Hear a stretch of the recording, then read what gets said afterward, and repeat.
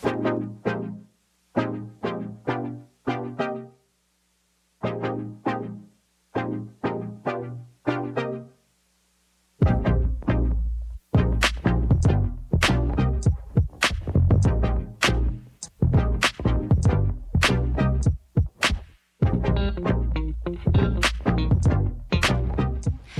afternoon, you are listening to Resonance 104.4 FM, and this is Art Then and Now, a very special Art Then and Now with me, your host, Anna Gammons. This is a show where we explore art from the past and art from the present to understand how we as humans have expressed ourselves through time. Now, this is part of our Art on Air residency here at the Tate Modern, and I am joined by Peter Coit, who is the man behind the music for Figures in a Floating Landscape, which is a dance, music and sonic soundscape performance that had its preview on Friday. Hi, Pete. Good afternoon. Peter.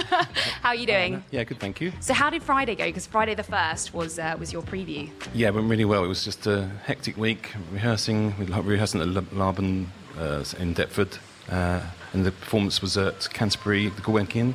Fantastic. Yeah. And it's also part of there because that was where the Turner Prize is held. Is that? Yeah, that also feeds into what you're doing as well, doesn't it? Yeah, it's part of the Turner Prize celebrations because it's in Margate this year. Yeah, fantastic. Well, I thought it'd be a nice idea to give the audience some kind of context and the listeners if you played a little bit of your performance, because you're the composer to this soundscape performance. So, yeah, do you want to give us a little taste about what we're talking about today? Okay, I'll play a little bit from the prologue, the Turner prologue. Fantastic.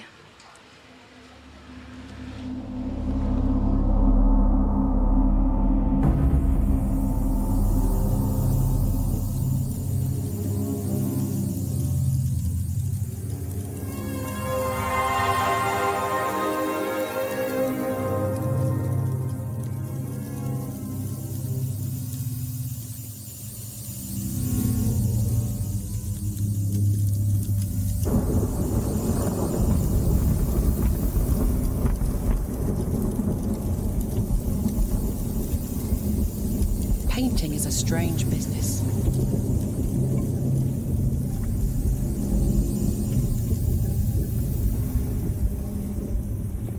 There's a sketch at every turn. I don't paint so that people will understand me. I paint to show what a particular scene looks like.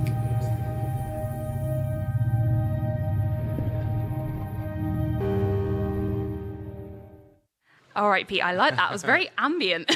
Yeah, well, it gets a bit more lively after that. It's I'm sure. an apocalyptic. There's a lovely cello that comes in. A piece. Well, hopefully we're going to hear a little bit more about your instrumental compositions later. We're going to kind of feed it into our interview, hopefully, so that the listeners can get some context on that. But I would love it if you sort of described your production for the listeners, because I know this is the performance you've just done is the second part of a 3-part performance, isn't it? Yeah, I've been working with choreographer Dora Frankel.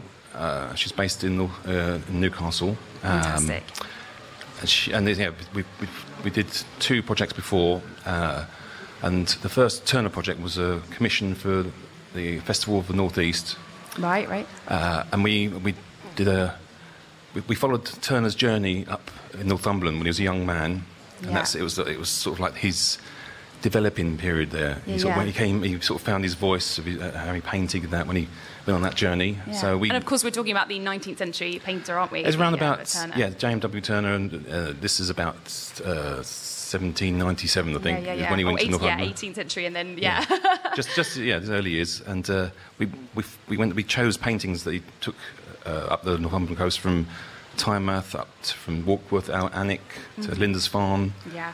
And we produced a dance and sound piece based on the paintings and performed it where he would have stood. Fantastic, to kind of give listeners and viewers, I suppose, a kind of an idea about his work and the changes as well that have happened since that time as well, because I know a lot of your piece concentrates on climate change as well. That was the first piece, and then this piece we came down to. I live in Whitstable, so we looked at Turner's journey there. That was the later part of his life. Yeah, he was more mature, more radical in a way, and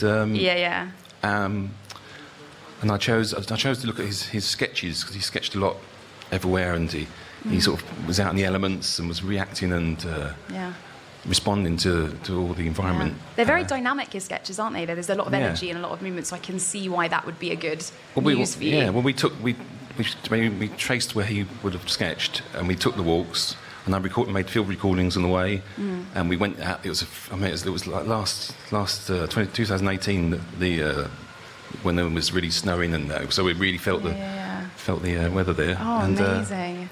Because I mean, Turner's works are kind of full of this sort of energy and drama. That they're very. He's obviously a very creative guy, but his kind of imagination infused with this sort of more kind of textured, of painting that comes with that medium as well. So what I kind of want to know is how did you come about telling this story that you wanted to tell through Turner's work and environmental change through dance? How did that feel appropriate? I think it's great because I've seen it, but I want to know how you got there.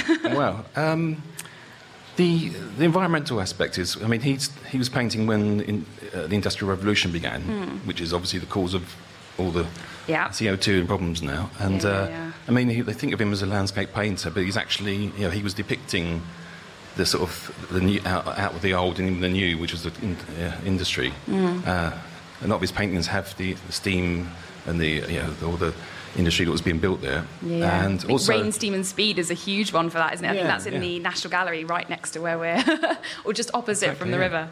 And also another thing I discovered was that the dramatic skies he painted, the colours, they weren't exaggerated. They were due to volcanic activity that was it was very sort of, there's so many volcanoes that just happened to explode around that time, and so the air was full of particles, which created all the amazing colours. And that's so interesting. I've heard that back before, but hearing you say it again now, I can really see, I can really visualise that from Turner's work. It is very hazy, isn't it? It feels very... and obviously we've got man-made pollution now, and which have given the skies all sorts of colours. And plus, living by the coast, you're obviously aware of, we always get flood warnings. We had one last week, and when I walked where the Turner walk, I could see where the coast had eroded. We went to Reculver, where there's an old medieval chapel there, but it was built on a Roman fort, which is mostly in the water now. Yeah. So fantastic. So you felt that dance and performance was a really good way of sort of conveying the messages you were trying to... In the R&D, we went with dancers into the spaces, so we responded to the environment. They did movements actually on the beach, on the front, and I was recording and making taking all the sounds that we took back to a gallery and we improvised with, and just the way that Turner would do a sketch and then take back to his studio. And we spent a week just working with those sounds and movements to develop it. So I was going to ask, I think that's really interesting because obviously you're working with a lot of creative minds doing different kinds of creative. You've got the costume designer, you've got the dancers, you've got yourself, the composer, and obviously Dora as well.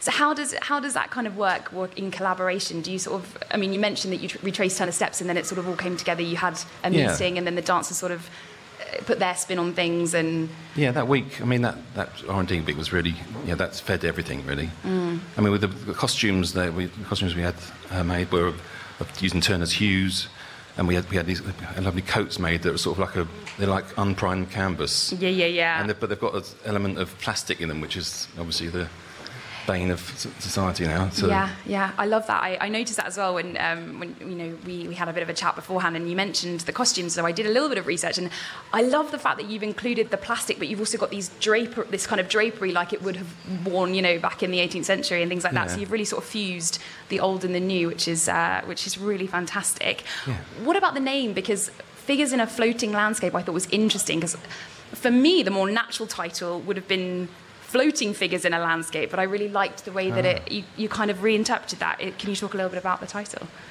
I've had the title for quite a while now. I think I was inspired by a Kurosawa film, Yojimbo, right. years ago, because it's just imagery coming to me. But yeah, I mean, it's the.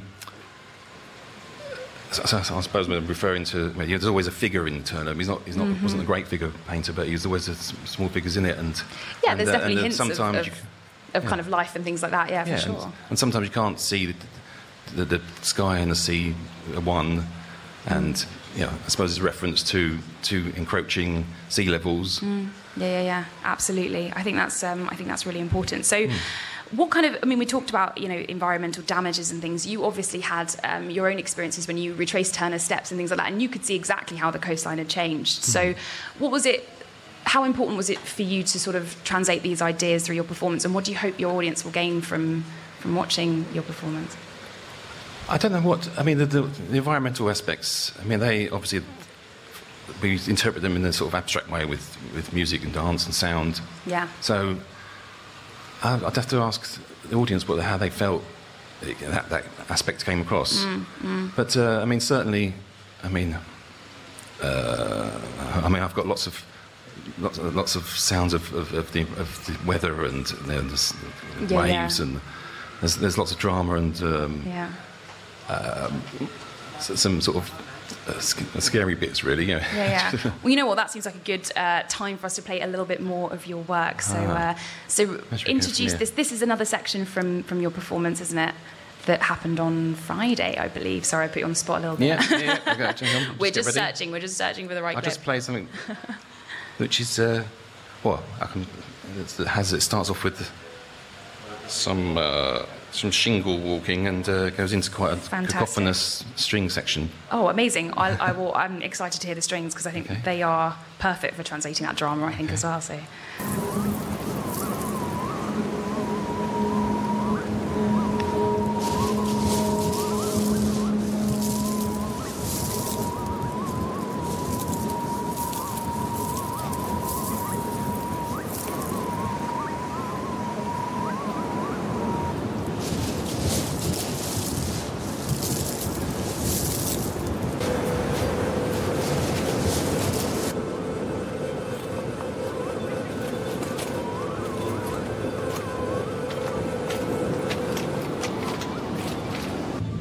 Seems one day to be equally governed by one cause is destroyed the next by a different atmosphere.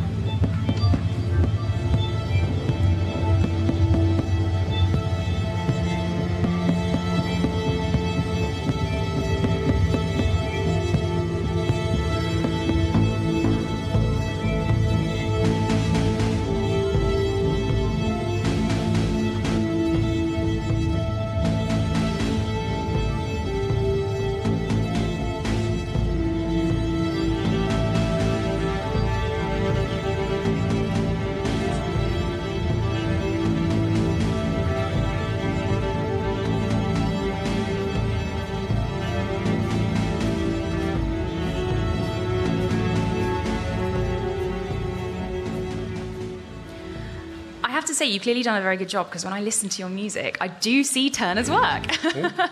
Oh, we got a bit come back. It didn't want to go. I want to ask you a little bit about your process, because I don't know even where you would begin to construct a score based on these kind of the visuals. So how do you do it? Do you sit down? What are you thinking when you have to try and compose a piece like this? Well, I think these.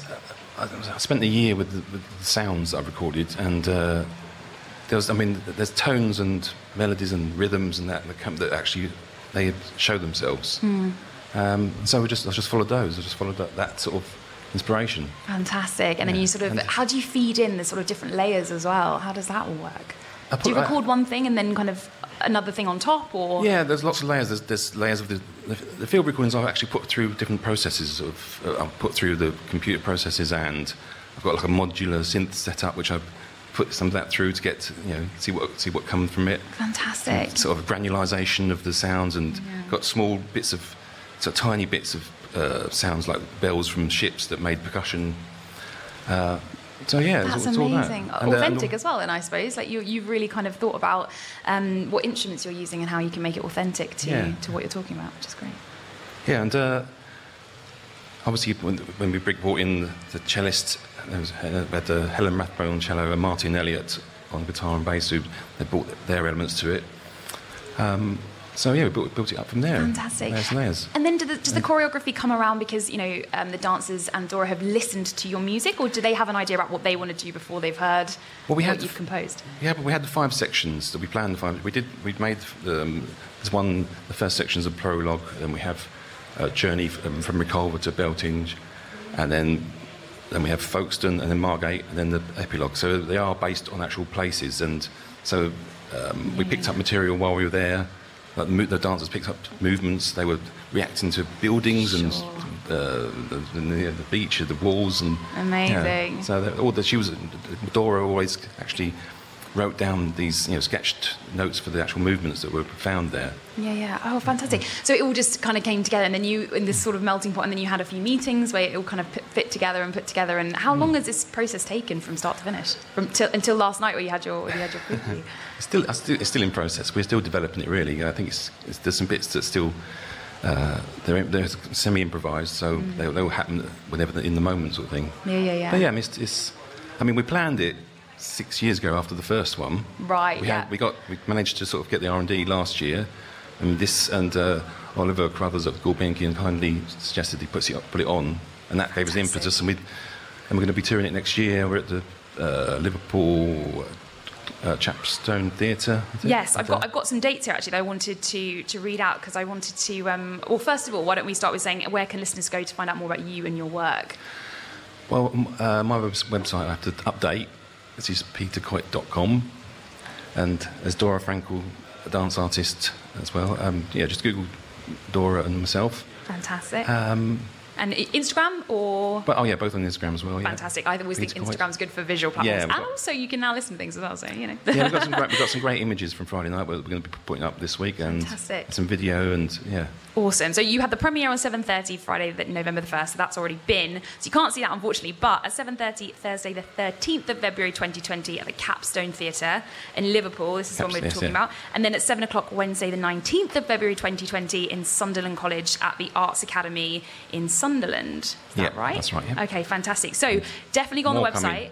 Check out. Sorry, what was that? And more coming. Yeah, absolutely. I'm sure you'll update your website. But yeah, if anyone wants to go and buy tickets, which you definitely should, it's a fantastic production. I've seen segments and I've listened to Peter's score, and it really is quite powerful. So definitely check that out. Why don't we phase out, instead of my theme tune music, with some of your music? I think that would be much more appropriate. Let me find some nice cello. Oh yeah, fantastic. Thank you so much for listening to Art Then and Now today, and listening to our Art on Air residency at the Tate Modern. We do apologise for the scheduling issues at the beginning. It's all kind of coming together thick and fast. So, right, here's some of Peter Coit's music. Thank you so much for chatting to me today, Peter. Thank you, Anna.